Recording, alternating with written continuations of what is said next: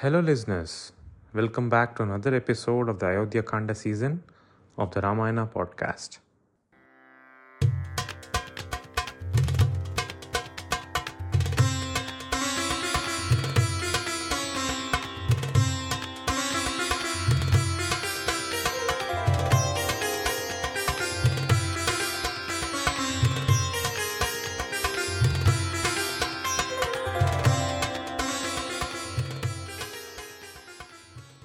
Episode 6 Ayodhya Kanda. In the last episode, we saw that Rama, Sita, and Lakshmana traveled across rivers and forests towards Chitrakuta. After disembarking there, they started settling down by building a hut to live in. Meanwhile, in the palace of the kingdom of Ayodhya, the king is pronounced dead. While priests and elders assert that last rites must be performed at the earliest, and a new king must be installed, sage Vasistha instructs to bring Prince Bharata, who was in Kekaya, to the city immediately, although careful not to disclose that the king is dead.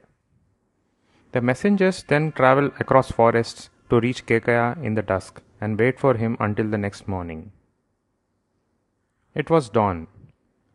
One can easily say that Bharata was disturbed a lot. Sweat trickling down his temple, he realized that it was just a dream. However dream it may be, little did he know that the dream actually came true. Bharata had a disturbed sleep.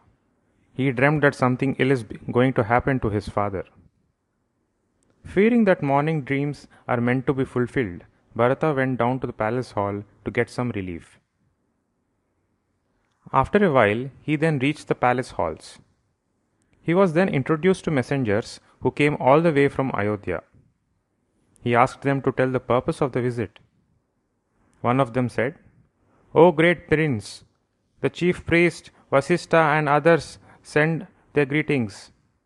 He requests your presence at Ayodhya for an urgent matter that requires your attention. Here are the jewels and precious stones sent as regards from Ayodhya." Bharata couldn't help but ask, "How is the king? How are my dearest brothers Rama and Lakshmana? I hope the queens are well too. And how is my irascible mother?" One of the messengers said, "Sir, we are here to deliver the message of the priest. Waste no time, we are to start immediately."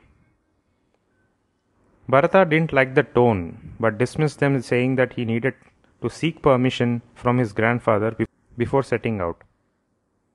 Bharata then asked Shatrughna to accompany him to the king, lest something important comes up. Seeking blessings and permission from the king, Bharata and Shatrughna and the messengers, along with the army of soldiers, set their journey for Ayodhya. The king sent several boxes of gold, 1,000 horses, 1,000 elephants, etc., as regards to King Dasharatha. After a long journey, the legion came close to the outskirts of Kosala kingdom. As it was entering the boundaries, Bharata was feeling a sense of gloominess filled within the city. He observed that people were unhappy and are going about their daily chores half-heartedly. This was a strange sight. Ayodhya, where people lived happily, appears submerged in sadness.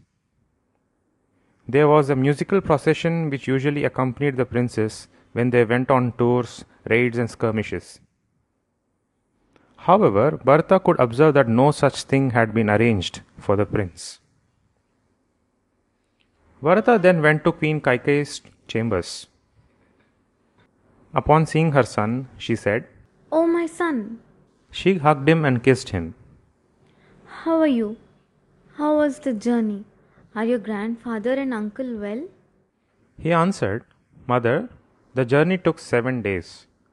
Grandfather Kaikeya and uncle Yudhajita are well and send their regards. They send the gifts which are coming later.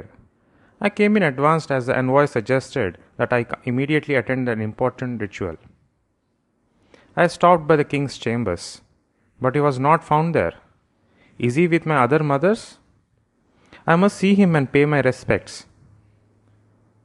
Kaikeyi stopped him in between and said, "Son, your father has lived his share of life. His fame was great. He is now with the god. Upon hearing those words, Bharata felt a shock. The mighty man fell on the floor, crying like an infant. He felt lonely.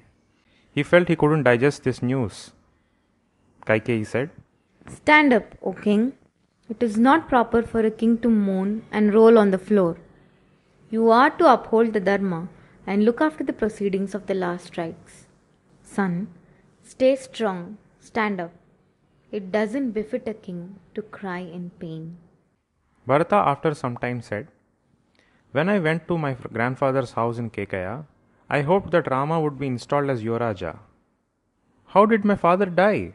Is it sickness? What was my father's last message for me?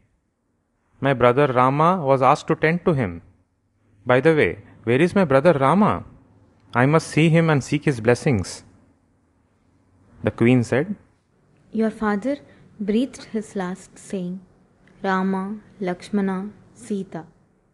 Happy are those who will see them return. I cannot see them anyway.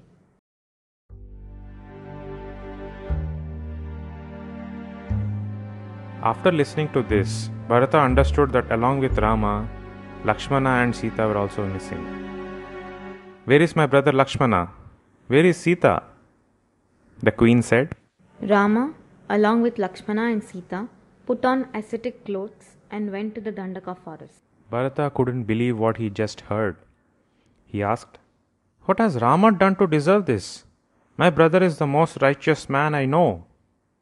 Why did he subject himself to that? Why does he punish himself? The queen said, Rama committed no crime. Seeing that the preparations for Yuvaraja were on, I approached the king for your sake and asked him for 2 boons he owed me. I asked that Rama be sent to the forest and that you, my son, are to be installed as Yuvaraja. Bound by his promise, he sent Rama to the forest.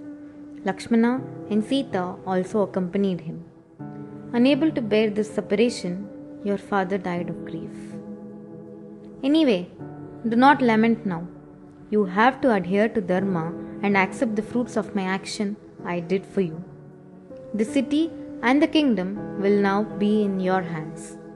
Follow what sage Vasishta says and perform the rituals. You are a Kshatriya. You have inherited the kingdom from your father. Now, as a good king, attend to your duties. The sadness that filled the city seemed ridiculously small in comparison to the shock his mother gave. Bharata now understood everything and realized the gravity of the situation. Overwhelmed by grief and anger, Bharata finally spoke. What have you done? Are you out of your senses? Deprived of my father and my brother, should I care for power? How can you even entertain such a thought? You are a wretched woman. How unfortunate that my father married a devil like you. Queens Kausalya and Sumitra will also die of grief. With no one in the kingdom, am I to rule? How could you even think of doing such a sin? What has Rama done to you? You do not know his love for you. Even my father relied on Rama and Lakshmana for advice in kingly matters. And you believe I could rule the kingdom in their absence? And even if I could, would I agree? How can you even think of setting aside traditions and customs to crown the younger one as a king? From today, I cannot regard you as my mother. I cut off all my relations with you, you vile woman. Banish Rama? Huh! It is you who should be banished. He paused for a while and said, I shall perform the last rites. However, I won't rule. I will take the legion with me and ask my brother to come back to the kingdom. Because of the sin you have committed, in my brother's stead, I will live like a hermit in the Dandaka forest. He then dismissed himself from the queen's chambers. By this time, news was around that Prince Bharata came to the palace. Queens Kausalya and Sumitra decided to meet with the prince. When they were on the way, Bharata rushed towards them and fell on their feet. Queen Kausalya said, Bharata, the kingship is waiting for you. We have no objection if you ascend the throne. Only one request I have of you. Send me where your father is. Bharata couldn't take this. He said, Mother, how can you say this? How am I to know what my mother is scheming? I do not have any desire to ascend the throne. If anything, I wish to see my brother Rama. He then convinced Queen Kausalya that he indeed was innocent of these events. The king's last rites were duly performed. All of Ayodhya mourned that day. Sage Vasishtha and the others offered the princess condolences. After the mourning period of 14 days, addressing Bharata, Vasishtha said, Prince, the king is dead. The land is without a king. It is necessary that you ascend the throne and take over the administration of the kingdom. This is the kingdom lawfully descended from your ancestors.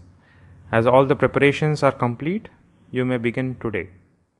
Bharata with folded hands said to the sage, O sage, it is not proper that you ask me to take over the kingdom. As per the rule of the house, the eldest son is to take over the king in his absence or death. I refrain from taking up the kingship. Instead, I will set out to Dandaka forest and get my brother immediately. With no one in particular, he called out, Prepare for an army. We set out for Dandaka forest. Ask men to get ready. It is my final decision not to accept the crown. The people of Ayodhya were overjoyed with the decision. They hailed Bharata, and so preparations for the journey began in full swing to bring back Rama to Ayodhya. Stay tuned for more episodes of the Ramayana. Quick note on the recreations. We can't exactly know what happened. However, the incidents recreated come close to the texts adopted for the Ramayana podcast. If you like this episode and want to listen to more of the Ramayana, consider subscribing to the show on your favorite podcast streaming app. The Ramayana is available on Apple Podcasts, Google Podcasts, and Spotify. Script was written by Aditya and it was edited by Maheshwari.